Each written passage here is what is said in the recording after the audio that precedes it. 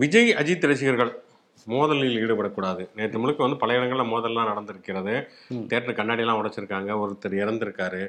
வருந்தத்தக்க விஷயம். ஒரே நேரத்தில் 2 பேருடைய படங்கள் ரிலீஸ் ஆகிறப்ப இந்த மாதிரியான மோதல்கள் நடக்குது அப்படிங்கிறப்ப நடக்கக்கூடாது அப்படிங்கிறத விஜய் அஜித்தை விரும்புவாங்க.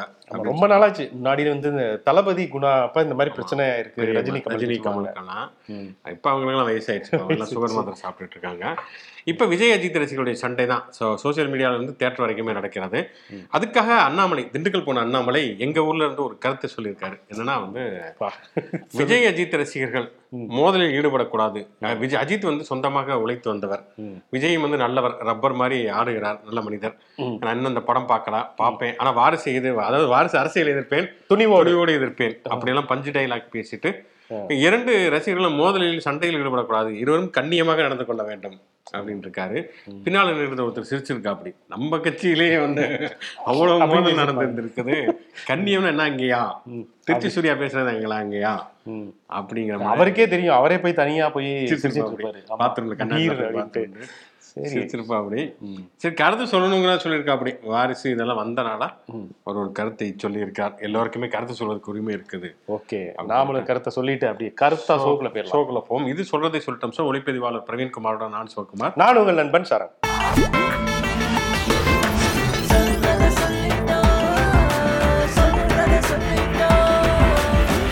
பாஜகவுக்கு எதிராக இன்னொரு அஸ்திரத்தை திமுக அரசு எடுத்திருக்கிறது அப்படிங்கிறத பார்க்குறோம். ஏன்னா சித்தாந்த ரீதியாகவே திமுக வெர்சஸ் பிஜேபி அப்படிங்கிற மோதல் ஆளுநரிலிருந்து ஆரம்பித்து அமித்ஷா வரைக்கும் தொடர்வதை பார்க்கிறோம். ஆமாம், சேது சமுத்திர திட்டம், இந்த சேது சமுத்திர திட்டம் அறிவிக்கப்பட்டதுலேருந்து ஒரு பெரிய வரலாறு தமிழ்நாட்டுக்கு அதுக்கும் இருக்கிறது. அப்போதான் கலைஞர் ராமர் பாலம் இருக்கிறது, அந்த ராமர் பாலத்தை உடச்சி சேது சமுத்திரத்தை நிறைவேற்றப்படக்கூடாது அப்படிங்கிறப்பதான் ராமரன் என்ஜினியரா அப்படின்னு கலைஞர் கேட்டு அது ஒரு பெரிய சண்டையாகி சர்ச்சையாகி ஒரு சாமியார் அவருடைய தலைக்கெல்லாம் விளைவித்தார். அப்படிங்கலாம் நம்ம பார்த்திருக்கோம். வேதாந்தா அப்படிங்கிற ஒரு சாமியார கலைஞருடைய தலைக்கெல்லாம் வேலை பேசினாரு. தலையை சீவிடுவாங்க. அந்த வேதாந்தாக்கும் இப்ப இருக்கிற வேதாந்தா அவர்கள் சம்பந்தம் இல்ல. அவர் வந்து இவர் ஆன்மாவா இருக்குன்னு நினைக்கிறேன். இல்ல இவருக்கு சிகப்பா பயங்கரமா இருப்பாரு, அவர் பயங்கரமா சிகப்பா அப்படி. அந்த வேதாந்தா அறிவித்து அதுக்கப்புறம் பிஜேபி அலுவலகத்துக்கு முன்னால திமுக ஆர்ப்பாட்டம் நடத்தி உள்ள போய் அடிச்சு, இதெல்லாம் பெரிய பழைய கதைகள் அப்படின்னு வச்சுங்களேன். அந்த இப்ப கடைசியா என்ன இருக்கு அப்படின்னு சொன்னா ட்விஸ்டே என்னன்னா வந்து அவங்களே ராமர் பாலமும் கட்டல, அது மேல பம்பரமும் விடல அப்படிங்கிற ரேஞ்சுக்கு ராமர் பாலம் அப்படிங்கிற ஒன்று திட்டவட்டமாக சொல்ல முடியாது. அது என்ன மாதிரியான அமைப்பு அப்படிங்கிறத சொல்ல முடியாது. அது என்ன கட்டுமானத்துல செய்யப்பட்டது, அது வந்து என்ன சங்கர் சிமெண்டா இல்ல வந்து ராம்கோ சிமெண்டா அப்படிலாம் வந்து எங்களால சொல்ல முடியல அப்படிங்கிற மாதிரி வந்து பேசியிருக்காங்க, நாடாளுமன்றத்திலேயே சொல்லி இருக்கிறார்கள். அதனால அந்த பிரச்சனையை மீண்டும் கையிலே திமுக அரசு எடுத்திருக்கிறது. தமிழ்நாடு சட்டமன்றத்தில் ஏகமனதாக ஒரு தீர்மானம் நிறைவேற்றி இருக்கிறார்கள். சேது சமுத்திர திட்டத்தை நிறைவேற்றி ஆக வேண்டும். ராமர் பெயரை சொல்லி முட்டுக்கட்டை போட்டிருந்தார்கள். இப்பொழுது ஒன்றிய அரசுடைய அமைச்சரே நாடாளுமன்றத்தில் சொல்லியிருக்கிறார், ராமர் பாலம் என்பது கிடையாது அப்படிங்கிறதுனால அந்த முட்டுக்கட்டைகள்லாம் தகர்ந்து விட்டனா இப்போதாவது அந்த சேது சமுத்திர திட்டத்தை அமைக்க வேண்டும். ஓகே, மசோதா நீங்க தீர்மானம் நிறைவேற்றுங்க, கையெழுத்து ஏன்ட்ட தானே வரணும் அப்படின்னு சொல்லிட்டு அங்க ஒருத்தர் இருக்கா அப்படி, ரம்மி ரவி, சாரி ஆர்.என். ரவி இருக்கிறாரு, எக்ஸலன்சி. ஆமா, அவர் இருக்கிறாரு. அவர் நிறைய சந்தேகங்கள் விளக்கெல்லாம் கேட்டால் எனக்கு ஒரு சந்தேகம், இதுக்கு ஏன் வந்து இப்படி யூட்டர்ன் போட்டு பல்ட்டி அடிக்கணும்? அன்னைக்கு அப்படி வந்து அவங்க பேசினாங்கல்ல மத்திய அரசு, ஏன் இப்ப திடீர்னு வந்து அது ஒரு சயின்டிபிக் ஸ்ட்ரக்சர் என்னங்கிறது எங்களுக்கு புரிஞ்சுக்க முடியல, திட்டவட்டமா சொல்ல முடியலன்னு ஏன் வந்து மாத்தி பேசணும்? அவங்க தெரியாம அக்ஷய் குமார்ட்ட கேட்டிருந்தா அவர் சொல்லி படமே எடுத்திருக்காரு, ராம்சேது அப்படிங்கிற படம் எடுத்துக்காரு. இன்னும் சுப்பிரமணிய சாமியுடைய வழக்கு இருக்கிறது நீதிமன்றத்துல, உச்ச நீதிமன்றத்துல இருக்கு. அவரும் பிஜேபியில தான் இருக்காரு. அது ஒரு வினோதமான அமைப்பு தான். அவரு பிஜேபியில இருந்து பிஜேபிக்கான எதிரான எல்லா விஷயங்களும் தரவுகள்லாம் என்கிட்ட இருக்கு, பாயிண்ட் இருக்கு அப்படிங்கிறார். அவர் வந்து ராமர் பாலத்துல அப்பா வந்து நான் தான் அந்த சட்டியெல்லாம் எடுத்து கொடுத்தேன், சிமெண்ட் சட்டியெல்லாம் அப்படிங்கிற ரேஞ்சுக்கு அவருமே கோர்ட்ல கேஸ் எல்லாம் போட்டுக்கொண்டு இருக்கிறாரு. இப்ப என்னன்னா கிட்டத்தட்ட பிஜேபி காரங்களும் வந்து பெரிய அளவு எதிர்ப்பு தெரிவிக்கல, ஏகமனதாக தீர்மானம் நிறைவேறிடுச்சு. ஆனால் என்னன்னா ராமர் அப்படிங்கிற பெயரை பயன்படுத்தக்கூடாது, அதை மூட நம்பிக்கைன்னு சொல்லக்கூடாது அப்படி சொல்லி பிஜேபியை சேர்ந்த நயினா நாகேந்திரன் பேசியிருக்காரு. இன்னைக்கு முழு இதாவே பாஜகவே மாறிட்டாரு. ஆமா, அவர் பாஜக அதிமுகங்கிற அந்த இதே அதிமுக இருக்கிறவங்க கூட என்ன நடக்குது அப்படிங்கறது மாதிரி அப்படியே அமைதியா உட்கார்ந்துட்டு இருப்பாங்க. ஆனா நயினார் நாகேந்திரன் வந்து ரொம்ப பிஜேபி எம்எல்ஏ ஆனனால அவர் அதை பேசி இருக்கிறாரு. அவர் பேசியிருக்காரு. ஓகே, அவர் இங்கிருந்து அங்க போயிட்டாரு அப்படிங்கறனால பேசியிருக்காரு. அதிமுக எடப்பாடியை பிரிவை சேர்ந்த பொள்ளாச்சி ஜெயராமன், அவர் பேர்லயே ராமன் இருக்கு அதனால அப்படிங்கறனால அவருமே என்ன சொல்லியிருக்காருன்னா, இந்த மாதிரி நீங்க வந்து அப்படியெல்லாம் மூட நம்பிக்கை அதெல்லாம் சொல்லக்கூடாது, ராமர் பெயர் எல்லாம் இதுல பயன்படுத்தக்கூடாது இந்த தீர்மானத்தில். ஓ பன்னீர்செல்வம் அதை பத்தி ஒன்றும் பேசல, வேற எதுவும் ஒன்றும் சம்மந்தம் இல்லாம பேசியிருக்காரு. அவருக்கு அவருடைய அந்த இந்நேரம் வந்து அவர் வந்து இந்த வழக்குல எப்படி ஜெயிக்கலாங்கிறத மட்டும் தான் யோசிச்சுட்டு இருப்பாரு. பொள்ளாச்சி ஜெயராமன் அதுக்கான எதிர்ப்பை தெரிவித்திருக்கார். இன்னொன்று வந்து ஜெயலலிதாவே சேது திட்டத்தை எதிர்த்தார் அப்படிங்கிறது தெரியும். அவர் வந்து ராமர் கோயில் கட்டுறதுக்கு கரசேவர்களை அனுப்பி வைத்தாருங்கிற மாதிரியான குற்றச்சாட்டுகளுமே இருக்கிறது அப்படிங்கிறதெல்லாம் பார்க்குறோம். ஆனால் இதெல்லாம் எதிர்ப்பெல்லாம் மீறி நீ ஒரு மனதாக திருமணம் நிறைவேற்றிருக்கிறது. நீங்க சொன்ன மாதிரி ஒரு மனதா திருமணம் நிறைவேற்றினா 2 மனதா நிறைவேற்றினா கையெழுத்து நான் தானே அப்படிங்கிற கவர்னர் அவரு டெல்லிக்கு கிளம்பி போயிட்டாரு. போய் புகார் சொல்றதுக்கு நாளைக்கு தான் கிளம்புறாரு. நான் போய் என்னை ரொம்ப கலாய்க்கிறாங்க. ஆமா, ஏன்னா இன்னைக்கு வந்து ஜனாதிபதி இவங்க சந்திச்சிருக்காங்க, திமுக அமைச்சர்கள், திமுக பிரதிநிதிகள் சந்திச்சிருக்காங்க. சட்டத்துறை அமைச்சர் இவர் Raghupathi, TR Balu MP, R.Saran இவரெல்லாம் போய் சந்தித்து ஜனாதிபதியிடம் மனு கொடுத்திருக்கார்கள். கவர்னர் வந்து இந்த மாதிரி தவறாக நடந்து கொள்கிறார், தமிழ் அரசோட மோதல் போக்கு இருக்காரு, சனாதனத்தை திணிப்பதிலேயே ஆர்வமாக இருக்கிறார், வந்த வேலை வீடியோ ஆதாரங்கள் வேற இருக்கு அப்படிங்கறதெல்லாம் வந்து ஜனாதிபதிட்டு வந்து சொல்லுவாங்க. நாளைக்கு போய் அவர் வந்து இல்ல அவங்கதான் என்னை வந்து ரொம்ப கலாய்ச்சாங்க சட்டசபையில, அவர் போய் சொல்லுவாரு. அதை நம்ம நாளைக்கு கூட விரிவா பேசலாம். இன்னொரு விஷயம் என்னன்னா, கவர்னருடைய சொந்தக்காரர் ஒருத்தர் வந்திருக்காரு சட்டசபையில் நிகழ்ச்சி பாக்குறதுக்கு. ஓகே, அவர் வந்து அந்த பார்வையாளர் மாடம் இருக்கு இல்லையா, அங்க உட்காந்து போன்லயே எடுத்திருக்காரு.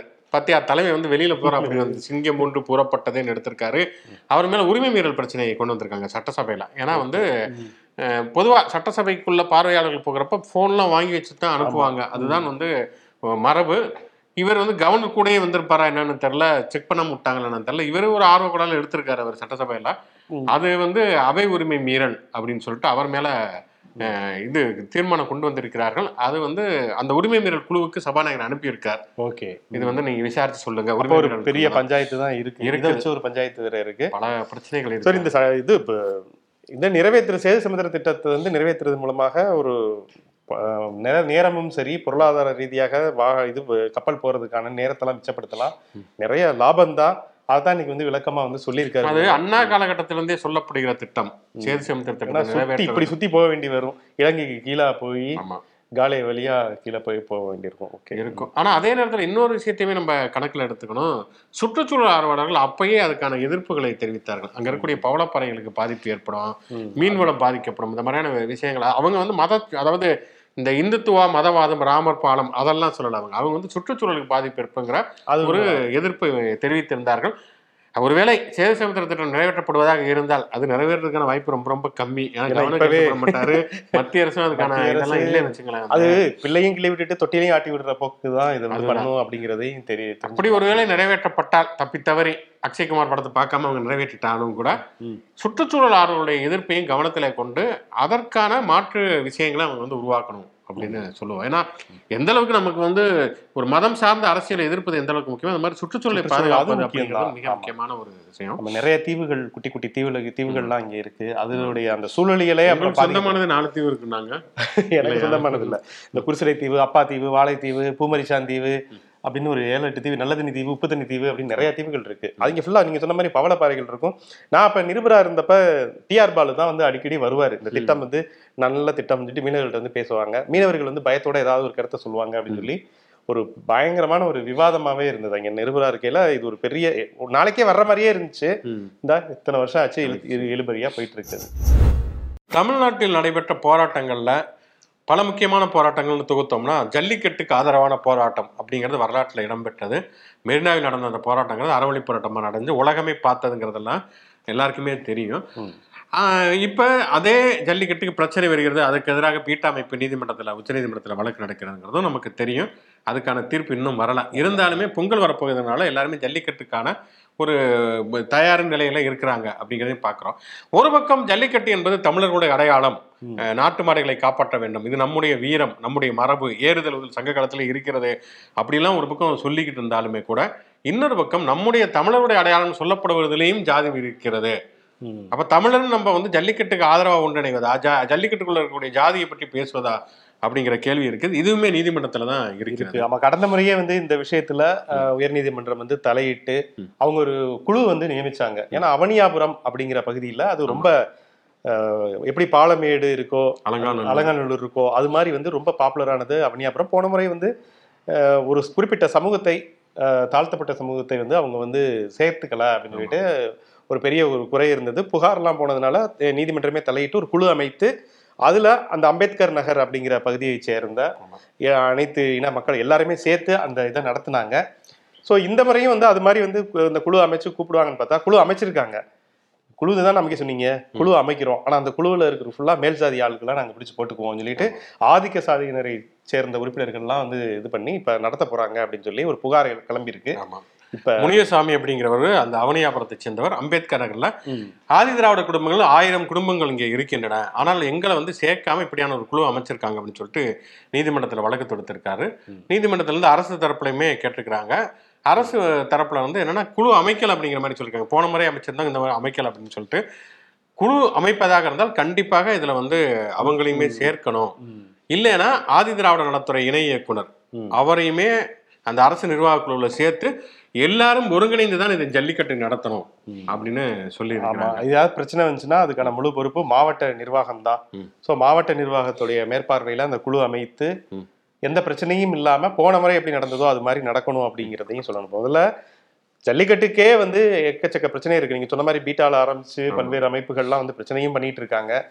ஸோ இந்த சூழல்ல இந்த சாதியும் சேர்ந்துச்சுன்னா அது குறிப்பிட்ட சாதிக்கான அடையாளமா தமிழர்கள்னு ஒன்றிணையாம இது எங்களுக்கான இது அப்படிங்கிற ஒரு இதை குறிப்பிட்ட சமூகம் எடுத்துக்கிறதுங்கிறது ஒரு ஆதிக்க மனோபாவம் தான். அது இருக்கக்கூடாது அப்படிங்கிறது தான் மதுரை மக்களுடைய எதிர்பார்ப்பு. நிறைய பேர் அதான் சொல்றாங்க, ஒன்னாம் மண்ணா தான் இருந்தோம், எல்லாரும் தான் போய் ஏறுதழுவோம், ஆனா இப்ப என்னன்னு தெரியல, சமீபமா இப்படி ஒரு இது வேற கிளம்பி இருக்கு 2-3 வருஷமா அப்படின்னு சொல்லிட்டு. இது தவறான போக்கு. இதை வந்து உடனடியாக அரசு வந்து கவனத்துல கொண்டு தமிழர்களுக்கு எதிரானவங்க ஜல்லிக்கட்டை தடுக்கிறார்கள் சொல்லிட்டு தமிழர்களே ஜாதியால் பிரிந்து கிடந்தார்கள் அப்படின்னா முதல்ல இந்த ஜல்லிக்கட்டு தான் நடக்கணும். ஜாதிங்கிற மனித ஜல்லிக்கட்டு, சாதி வெறி ஜல்லிக்கட்டு தான் நடக்கணும். நம்ம கவர்னரை கண்டித்து ஜனவரி 19ஆம் தேதி எப்பவுமே சீக்கிரம் நடத்த மாட்டோம் அப்படிங்கிறனால சாப்பிட்டு சாவகாசமா நடத்துவோம். அதனால அடுத்த வாரம் அதாவது பொங்கல் விழாக்கள்லாம் முடிந்து மறந்த பிறகு எல்லாம் மறந்த பிறகு வேற ஒரு பிரச்சனைக்குள்ள வந்துடும் நினைக்கிறேன். அப்ப ஜனவரி 19ஆம் தேதி தமிழ்நாடு காங்கிரஸ் ஆர்ப்பாட்டம் நடத்திருக்கிறது அப்படின்னு சொல்லிட்டு ரொம்ப ஸ்லோவா இருக்காரு மனுஷன் கே.எஸ். அழகிரி. என்ன லேகியம் சாப்பிடாருன்னு தெரியல. ஆமா அப்படின்னு. இன்னொரு பக்கம் பார்த்தோம்னா ராகுல் காந்தியோட அந்த யாத்திரை ஜனவரி 30ஆம் தேதி முடிகிறது. ஜம்மு காஷ்மீர்ல மிகப்பெரிய ஒரு அனைத்து கட்சி கூட்டத்துக்கு ஏற்பாடு பண்ணியிருக்காரு. 21 கட்சிகளுக்கு அழைப்பு விடுத்திருக்காங்க. திமுக, மார்க்சிஸ்ட் கம்யூனிஸ்ட், இந்திய கம்யூனிஸ்ட், திரிணாமுல் காங்கிரஸ் எல்லாருமே. சில கட்சிகள் மட்டும் இல்லை, ஆம் ஆத்மி மாதிரியான சில கட்சிகளை தவிர கிட்டத்தட்ட எதிர்கட்சிகளாக இருக்கக்கூடிய பெரும்பாலான கட்சிகளுக்கு அழைப்பு எடுத்திருக்கு. அவருக்கு கொஞ்ச நாளாவே தமிழகம் தமிழ்நாடு மேல ஒரு பெரிய கண்ணு இருக்கு. ஏன்னா ஒரு 14 மாசம் தானே இருக்கு தேர்தலுக்கு. ஸோ அதனால வந்து தமிழ்நாட்டுல நிக்கிற மாதிரி எப்பவுமே 2 இடங்கள்ல நிப்பார்ல. 2024 ரேபரேலியில ஒன்றும் தமிழ்நாட்டில் ஏதாவது ஒரு ஊர்ல ஒரு தொகுதியில வந்து நிக்கிற மாதிரி பேச்சு இருக்கா. அமைதி தொகுதியை வந்து மோடியும் நிக்க போறான்னு இங்க பிஜேபி தரப்புல வந்து அது ராமநாதபுரம் சொல்லி அது வேற விட்டுட்டு இருக்காங்க. மோடி வந்து ராமநாதபுரத்துல நிக்க போறாரு அப்படின்னு சொல்லி. ஆனா அது கூட தெரியாம சில பேர் வந்து என்ன சொல்லிட்டு இருக்காங்க, ராமேஸ்வரத்தில் நிக்க போறாரு அப்படின்னு சொல்லி இல்லாத தொகுதியெல்லாம் வந்து உருவாக்கி இருக்காங்க. ராமேஸ்வரம்ங்கிறது தொகுதி கிடையாது, ராமநாதபுரம் காசி சங்கமம் நடத்தும் ராமேஸ்வரம் லிங்க் பண்ணிருக்காங்க. பாவத்தை தொலைக்கிறதுக்கு அப்படிதானே போவாங்க அப்படின்னு கடைசி. ஆமா, பாவம் தொலைக்கிறதுக்காக நிக்கிறாருன்னு சொல்ல வர்றீங்க. இல்ல நான் சொல்லலைங்க, சொல்றேன் நானு. ஓகே, உண்மையில ராமநாதபுரத்துல மோடியை நிப்பாட்டிட்டு இவங்க காங்கிரஸ் திமுக அணியில இருந்து கமலஹாசன் நிப்பாட்டிடணும் ராமநாதபுரத்துல. அவர் பரமக்குடிக்காரர் நிப்பாட்டிட்டா பயங்கர இதா இருக்கும், ஆட்டம் கலகட்டும். யார் சிறந்த நடிகர் அப்படின்னு சொல்லிட்டு அதுல வந்து கமல் தோத்துருவாருன்னு நினைக்கிறேன். என்னால முடியாது அப்படின்ட்டுருவாரு. யார் அந்த பிக் பாஸ் அப்படின்னு ஒண்ணு நடத்தலாம். எப்படியோ அந்த 21 கட்சிகளுக்கு அழைப்பு விடுக்கிறது. ஜனவரி 30ஆம் தேதி காந்தி நினைவு நாள் அன்றைக்கு ராகுல் காந்தியுடைய யாத்திரை ஜம்மு காஷ்மீர்ல முடிவெடுக்கிறது. அன்றைக்கு என்ன மாதிரியான முடிவெடுக்க போகிறார்கள், எதிர்கட்சிகள் ஓரளவில் திரள்வதற்கான வாய்ப்புகள் இருக்கிறதா அப்படின்னு ராகுல் எவ்வளவுதான் பிரயத்தனப்படுறாரு. ஆனா கட்சியில பாருங்க கே.எஸ். அழகிரி மாதிரியான ஆட்களை வச்சுட்டு அவர் படுற அவஸ்தை இருக்கே. ஓகே, சரி பார்ப்போம் என்ன நடக்குது அப்படின்னு சொல்லிட்டு வெயிட் பண்ணி பார்ப்போம். மண்ணின் மைந்தர் மயங்கி விட்டார், உறங்கி விட்டார் அப்படிங்கிறதுனால பன்னீர்செல்வமே களத்துல குதித்து எதிர்ப்பு குரல் எழுப்பியிருக்காரு. கோட்டையிலேயே ஓட்டை போட கிளம்பி விட்டார். சேலத்துல வந்து இங்க மாநகராட்சி உட்பட்ட பகுதிகளில் அம்மா உணவகங்கள் தொடர்ந்து மூடப்படுது அப்படின்னு சொல்லிட்டு யாரோ வந்து ஒரு தரவு எடுத்து கொடுத்துருக்காங்க ஓபிஎஸ்க்கு. ஒரு அறிக்கையை விட்டுருவோம்னு சொல்லிட்டு ஒரு அறிக்கையை சுட சுட இன்னைக்கு வந்து விட்டுருக்காரு. இது வந்து கட்சிக்குள்ள விரிசலை விட்டுருக்கு. எப்படிங்க அவரை வந்து இவ்வளவு தூரம் சேலத்து வரைக்குமே வந்து பேச வைக்கிறீங்க? நீங்க பாருங்க, வேணுக்குமே வந்து உங்க தொகுதிக்குள்ளேயே வந்து உங்களை உரண்டை இழுக்கிறதுக்காகவே அறிக்கையெல்லாம் விட்டுட்டு இருக்காரு அப்படின்னு. அது வந்து ஒருங்கிணைப்பாளர் அதிமுக போட்டு அந்த அறிக்கையை விட்டுருக்காரு ஓபிஎஸ். ஸோ பாருங்க எவ்வளவு தெனாவட்டு இருக்கும் அப்படின்னு சொல்லிட்டு எடப்பாடி ஆட்கள் இப்ப அவங்க வந்து பதில் அறிக்கை விடலாமா, இல்ல கமுக்கு நாப்புல அவரெல்லாம் கண்டுக்காதீங்க அப்படின்னு சொல்லி இந்த பொல்லாதவன் சொன்ன மாதிரி அவரெல்லாம் அப்படி போக விட்டுறணும் அப்படிங்கிற மாதிரி அவர் பன்னீர்செல்வம் வந்து தமிழ்நாட்டுக்கே நான் தான் ஒருங்கிணைப்பாளர் நினைச்சிட்டு இருக்காரு, சேலத்துல மட்டும் கிடையாது அப்படின்னு அவர் எப்படி சொல்ல முடியும்? அவரு அதனால வந்து அவர் அறிக்கை விட்டுருக்கிறாரு. எடப்பாடி இப்ப இனிமேல் 3 சேர்த்து சொல்லுவாரு, சட்டம் ஒழுங்கு கெட்டு போச்சு, போதைப் பொருள் நிலைமை அதிகமாயிருச்சு, அம்மா உணவு அப்படிங்கிற விஷயத்த சேர்த்து சொல்லுவார் அப்படிங்கிற மாதிரி பார்க்கணும். எப்படியும் இந்த போட்டிகளுக்கு இடையில வந்து உண்மையிலே அம்மா உணவகத்தை மூடினாங்க அப்படின்னு சொன்னா அது கண்டிக்கத்தக்கதான், மாற்று கருத்து நிறைய இல்லை. நிறைய ஏழை எளிய மக்கள் அதுல பயன். ஆரம்பத்துல வந்து திமுக வந்தப்ப ஒரு பிரச்சனையாகி அம்மா உணவகம் அந்த போர்டு அடிக்கையில இந்த மாதிரிலாம் பண்றது தப்பு அப்படின்னு சொல்லி ஸ்டாலின் ஒரு அறிக்கை விட்டு அதன் பிறகு அந்த மாதிரி அம்மா உணவகத்தெல்லாம் மூடப்பட போறது இல்ல. இன்னும் சொல்ல போனா அம்மா உணவகத்தின் மேல ஏதாவது புகார்கள் வந்து அதுல ரொம்ப கவனம் செலுத்துறாரு ஸ்டாலின். ஆட்சிக்கு கெட்ட பேர் வந்துடக்கூடாது அப்படின்னு அவர் கவனம் செலுத்துகிறாரு. ஏன்னா திமுக தேர்தல் அறிக்கையிலேயே கலைஞர் உணவகம் அமைக்கப்படும் எல்லாம் இருந்துச்சு.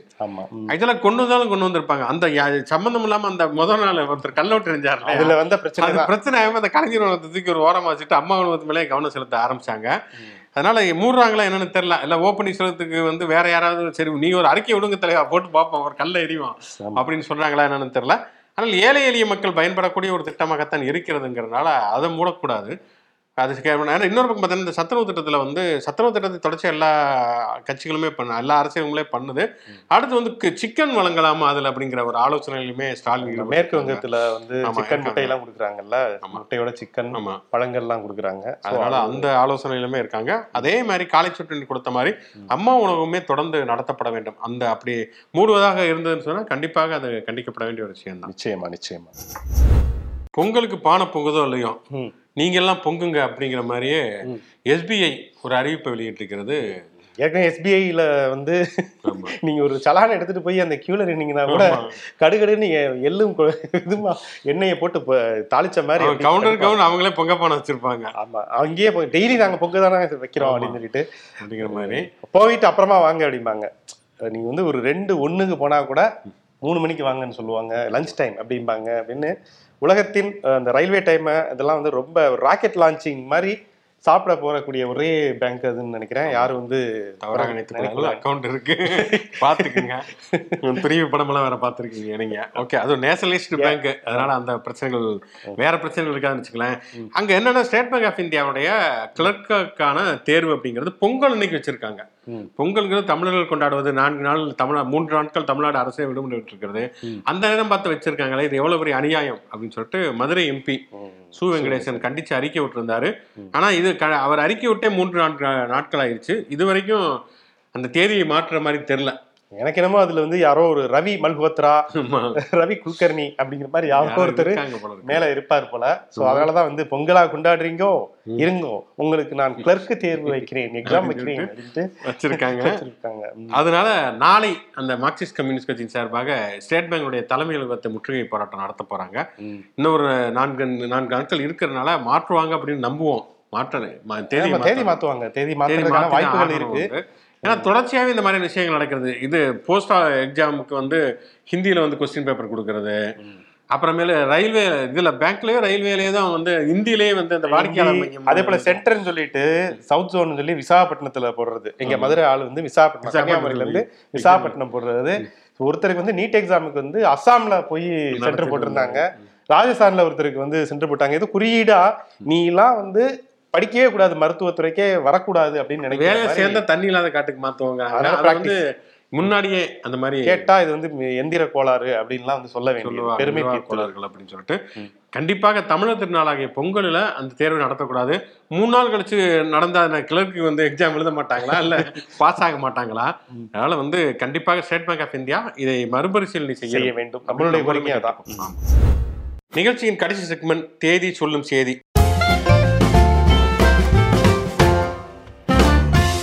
இன்று யாருடைய பிறந்த நாள், நினைவு நாள் மற்றும் சுவாரஸ்யமான சம்பவம் அப்படின்னு பார்க்கறதுக்கு முன்னால பார்வையாளர்களிலிருந்து சில வந்திருக்கிறது கமெண்ட்ஸ். அதுல வந்து பிரபாகரன் அப்படிங்கிற நம்மளுடைய நேயர், அவர் வந்து நீண்ட நாள் நம்மளுடைய ஷோ பார்த்துட்டு இருக்காராம்.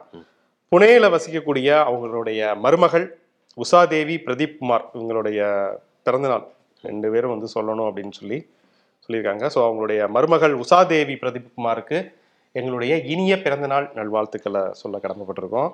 அதே போல அணுவுக்கு இன்று வந்து பரமன் அவர் வந்து பிறந்தநாள் வாழ்த்துக்கள் சொல்லியிருக்காரு. எங்களுடைய இனிய பிறந்தநாள் வாழ்த்துக்கள் அணுவுக்கு. கூட வந்து வாழ்த்துறவங்க ராஜேஷ், அவருடைய மகன்கள் அக்ஷய், ஸ்ரீராம். ஸோ எல்லாரும் சார்பாகவும் அணுவுக்கு எங்களுடைய வாழ்த்துக்கள். அதே போல ஒரு குட்டி பாப்பா, ரொம்ப ஒரு பார்க்கவே ரொம்ப சாமிங்கா அழகா இருக்காங்க அந்த குட்டி பாப்பா, சினாமிகா பாப்பாவுக்கு எங்களுடைய இனிய பிறந்தநாள் வாழ்த்துக்கள். வினோத்குமார் ஜெயப்பிரியா நம்ம ஷோவை அவங்க ரெகுலரா பாக்குறாங்க. ரொம்ப ஒரு நீண்ட கமெண்ட். இன்னொன்னு, இந்த சினாமிகா பாப்பா வந்து நம்ம ஷோவை பார்த்து ரியாக்ட் பண்ணக்கூடிய இதையும் இருக்கு. அந்த இன்ட்ரோ மியூசிக் வருது அப்படின்னாலே வந்து டிவி பக்கம் திரும்பிடுவாங்களாம். முதலாம் பிறந்த நாளை கொண்டாடக்கூடிய சினாமிகா பாப்பாவுக்கு நம்முடைய இனிய பிறந்தநாள் வாழ்த்துக்களை. ஓகே, அப்படியே ஓகே. செலிபிரிட்டிகள் அப்படின்னு பார்த்தோம்னா நம்ம இப்பதான் பேசியிருந்தோம் ராகுல் காந்தியுடைய யாத்திரை, பிரியங்கா காந்தியும் யாத்திரை தொடங்க போறாங்கன்னு. பிரியங்கா காந்தி அவர்களுக்கு இன்றைக்கு பிறந்த நாள். ஓகே, இந்த தடவை ஒரு அரசியல்ல ஒரு பெரிய அதிர்வு உண்டு பண்ணியிருக்காங்க. ஹிமாச்சல் பிரதேசத்துக்கு அவங்க தான் ஒரு பொறுப்பாளராக போனாங்க. இமாச்சல பிரதேசத்துல வெற்றி பெற்றது காங்கிரஸ். பிரியங்கா காந்தி அரசியலில் ஒரு மிகப்பெரிய சக்தியாக வளர நம்முடைய வாழ்த்துக்கள். விவேகானந்தருடைய பிறந்தநாள், அதைத்தான் நம்ம இளைஞர் தினம்னு கொண்டாடணும் அப்படின்னு சொல்லிட்டுலாம் கவர்னர் நேஷனல் யூத் டேன்னு சொல்லிட்டு காலையில இருந்து ஒரே ஃபார்வர்ட் மெசேஜ் அது பிஜேபி கொண்டாடுறாங்க. என்னன்னா விவேகானந்தர் வந்து அவரை தங்களுடைய அடையாளமாக தொடர்ச்சியாக இந்துத்துவவாதிகள் முன்வைத்து இருக்கிறார்கள். அவர் சிகாகோ இந்து மாநாட்டில் அவர் கலந்து கொண்டார். அங்கதான் சகோதர சகோதரிகளே உரையாற்றினார்கள் நமக்கு தெரியும். ஆனால் அதே நேரத்தில் அவர் சீர்திருத்த சிந்தனைகளையும் நிறைய சொல்லியிருக்கார். இந்து மதத்தில் இருக்கக்கூடிய ஜாதிய கொடுமைகளையும் கடுமையாக அவர் விமர்சித்திருக்காரு. இது வந்து அந்த குறிப்பிட்ட ஆதிக்க ஜாதியினர் மனநோயாளிகள்ங்கிற அளவுக்குலாம் மிக கடுமையாக அவருடைய பொன்மொழிகள்லாம் கேட்டீங்கன்னா அப்படியே கூஸ்பம்ஸ் தான். உண்மையாவே அவ்வளவு தன்னம்பிக்கை அளிக்கக்கூடிய ஒரு விஷயமா இருந்திருக்காரு. அதே மாதிரி விதவைகளுடைய கண்ணீரை துடைக்கவில்லை என்று சொன்னால் நானுமே நாத்திகன் தான் அப்படிங்கிற அளவுக்கெல்லாம் கடவுள் நம்பிக்கை உள்ளவராக இருந்தாலுமே கூட ஏழைகளுடைய கண்ணீரை துடைக்கணும், விதவைகள் கொடுமைகள்லாம் இருக்கக்கூடாது அப்படிங்கிற விஷயத்தெல்லாம் பேசியிருக்காரு. மாட்டிறைச்சி தின்னக்கூடாதெல்லாம் ஒருத்தர் தடுக்கக்கூடாதெல்லாம் விவேகானந்தர் பேசி, அவங்களுடைய கலாச்சாரம், அவங்களுடைய உணவு அப்படிங்கிற மாதிரி விவேகானந்தர் உண்மையிலேயே கொண்டாடப்பட வேண்டிய ஒரு அவர் குறிப்பிட்ட அரசியல் பேசுறவர்களுக்கான ஆளுமை கிடையாது, அவர் அனைவருக்குமான. அவர் நிறைய சீர்திருத்த கருத்துக்கள் பேசியிருக்காரு. அதனால விவேகானந்தரை நாம் நினைவு கூறுவோம். நினைவு நாள் பார்த்தோம்னா அகதா கிறிஸ்டி, ஒரு புகழ்பெற்ற நாவலாசிரியர், எழுத்தாளர் அகதா கிறிஸ்டி. அவருடைய நாவல்கள் வந்து உலக புகழ்பெற்றவை. அவரையுமே நாம் நினைவு கூறுவோம். நாவலர் நெடுஞ்செழியன் ஒரு காலகட்டத்தில் பார்த்தோம்னா அண்ணாவுக்கு அடுத்து திமுகவில் வந்து ஒரு இணையான ஒரு தலைமையாக பார்க்கப்பட்டவர். ஒரு மாநாட்டில் தம்பி வா, தலைமையேற்க வா அப்படின்னு அண்ணாவே அழைத்த ஒரு தலைவர் நாவலர் நெடுஞ்செழியன். ஆனால் என்னன்னா, ஒரு அரசியல் சந்தர்ப்ப சூழ்நிலை அவர் நம்பர் 2வாகவே இருந்தார். அண்ணாவுடைய காலத்துக்கு பிறகு கலைஞர் காலத்தில் நம்பர் 2வா இருந்தார். பிறகு அவர்கிட்ட வந்து சண்டை போட்டு வெளியில வந்து அப்புறம் எம்ஜிஆரிடம் இருந்தார், ஜெயலலிதா காலகட்டத்தில் இருந்தார். இதெல்லாம் இருந்தாலுமே கூட உண்மையிலே ஒரு நல்ல பேச்சாளர். நான் நெடுஞ்செழியனுடைய பேச்சுக்களை நான் கேட்டுக்கிறேன். நல்ல பேச்சாளர், நல்ல எழுத்தாளர். அவர் வந்து திமுக வரலான்னு ஒரு புத்தகமே எழுதுகிறார். உண்மையில நல்ல ஒரு தரவுகளுடைய உரை, அதே தரவுகளுடைய ஒரு நூல். அதே மாதிரி அவருடைய திருக்குறள் உரையுமே ஒரு மிக முக்கியமான ஒரு உரை, ஒரு நல்ல ஒரு சிந்தனையாளர், பகுத்தறிவு. அவர் அதிமுகவில் இருந்தாருனாலுமே கூட கடைசி வரைக்கும் ஒரு பகுத்தறிவு சிந்தனையாளராகவே இருந்தார். அவருடைய நூல்கள் கூட நாட்டுடைமை ஆக்கப்பட்டிருக்கின்றன. திமுக அரசு வந்த பிறகு, அதாவது ஸ்டாலினுடைய அரசு அவருடைய நூல்களை நாட்டுடைமை ஆக்கப்பட்டது. நூற்றாண்டு விழாவெல்லாம் கொண்டாடினாங்க. இந்த தலைமுறையினருக்கு வந்து அவரை தெரியாமையே போயிடுச்சு, தெரிஞ்சிருக்காது. உண்மையிலேயே வந்து அவருடைய அரசியல் ரீதியாக நிறைய விமர்சனங்கள் இருந்தாலுமே கூட ஒரு குறிப்பிட்ட காலகட்டத்திலே ரொம்ப துடிப்போடு பணியாற்றிய ஒரு தலைமுறை கனவாக இருந்தவர் அப்படிங்கிற அடிப்படையில் நாவலர் நெடுஞ்செழியன் நம்ம நினைவு கூற வேண்டிய ஒரு மனிதர். ஆமா. அதே மாதிரி நம்ம இன்னொரு விஷயமே வந்து, நம்ம பிஜேபி சொன்ன வாக்குறுதி நிறைவேற்றல, 15 லட்சத்தை தரல, திமுக அரசு 1000 ரூபாய் கொடுத்த வாக்குறுதி நிறைவேற்றலாம் குற்றம் சாட்டிக்கிட்டு இருக்கோம். நம்ம கொடுத்த வாக்குறுதி நம்ம நிறைவேற்றல. புத்தக பரிந்துரை அப்படிங்கிற புத்தக திருவிழாவுக்கு தினமும் ஒரு பரிந்துரை கொடுக்குறோம்னு சொன்னோம். ஆனா அதை பண்ணல. உண்மையிலே அது மன்னிப்பு தான் கேட்கணும். முதல் நாள் தான் சொன்னோம். இல்ல என்னன்னா, போய் தீவிரமா பார்த்து பரிந்துரை செய்ய, டேஸ்ட் டிஃபர்ஸ் அப்படின்னு சொல்ற மாதிரி நம்மளுடைய பரிந்துரை ஒருவேளை அவங்களுக்கு ஒவ்வாமையா ஆயிடுச்சுன்னு வச்சுக்கலாம். என்னடா இதெல்லாம் மறப்பு வேணாம், நம்ம கவர்னர் பிரச்சனை எல்லாம் வந்தனால அப்படியே மறந்துட்டு போயிட்டோம். சரி, ஓகே, அதுதான் சொல்லுவோம். அதனால வந்து ஒரு புத்தகம் சொல்லிடுவோம். என்னன்னா, பாலகிருஷ்ணன் IAS அவர் வந்து சிந்துவெளி பண்பாட்டின் திராவிட அடித்தளம் அப்படிங்கிற ஒரு அருமையான இருக்கு. அதே மாதிரி சிவிலைசேஷன் ஆஃப் இண்டஸ் வேலி, அந்த புத்தகமே ஆங்கில புத்தகம், தமிழ்ல வந்து மொழிபெயர்க்கப்பட்டு வந்திருக்கு அப்படின்னு நினைக்கிறேன். வந்து அவர் ஒரு ஐஏஎஸ் ஆக இருந்தாலுமே, தமிழ் வழி கல்வியில் ஐஏஎஸ் எழுதியவர், முதல் முறையாக ஐஏஎஸ் ஐபிஎஸ் அதிகாரிகள் எல்லாருமே மோசமானவங்க நம்ம நினைச்சிடக்கூடாது. இவரும் இருக்காரு, மாதிரியும் இருக்காங்க அப்படிங்காரு. அவர் வந்து என்னன்னா தன்னுடைய ஐஏஎஸ் பணிகளை தாண்டி, நிர்வாக பணிகளை தாண்டி அவர் வந்து ஜம்மு காஷ்மீர்ல தேர்தல் நடத்துறது நிறைய அனுபவங்கள். ஒடிசா இன்னைக்கு வந்து ஒரு ரோல் மாடலா இருக்கு அப்படின்னா அதுக்கு பின்னணியில இருக்கக்கூடிய ஒரு அதிகாரி, மிக முக்கியமான ஒரு அதிகாரி ஆனாலுமே அங்க வந்து பணி அதிகாரி. அப்படிப்பட்ட அவர் என்னன்னா நிர்வாக பணிகளுக்கு போகக்கூடிய இடங்கள்ல அங்க இருக்கக்கூடிய ஊர்கள் இதெல்லாம் ஆராய்ந்து, தமிழுக்கும் திராவிடத்திற்கும் இடையில இருக்கக்கூடிய தொடர்பு ஆராய்ந்து அதே வந்து புத்தகமாக தொடர்ச்சியாக எழுதுகிறார். அது மாதிரி என்னன்னா யானைத்தடம் மாதிரி பானைத்தடம் அப்படிங்கிற ஒரு பிரேசியமே அவர் உருவாக்கி இருக்கிறார். இந்த சிந்து சமவெளியில கண்டுபிடிக்கப்பட்ட பானைகள், அதே மாதிரி கீழடியில கண்டுபிடிக்கப்பட்டவை, இதற்கெல்லாம் இன்னும் தொடர்புகள் இருக்கிற மாதிரியான விரிவான ஆய்வுகள் எழுதியிருக்காரு. மிக முக்கியமான ஒரு புத்தகம் சிந்துவெளி பண்பாட்டின் திராவிட அடித்தளம் அப்படிங்கிற ஒரு புத்தகம். இன்னைக்கு இந்த பரிந்துரையை நம்ம சொல்லுவோம். கண்டிப்பா புத்தக கண்காட்சி முடிகிற வரைக்கும் தினமும் ஒரு புத்தகமாவது சொல்லிடுவோம். ஆமா, ஆனால் நாளை மீண்டும் சந்திப்போம். நன்றி.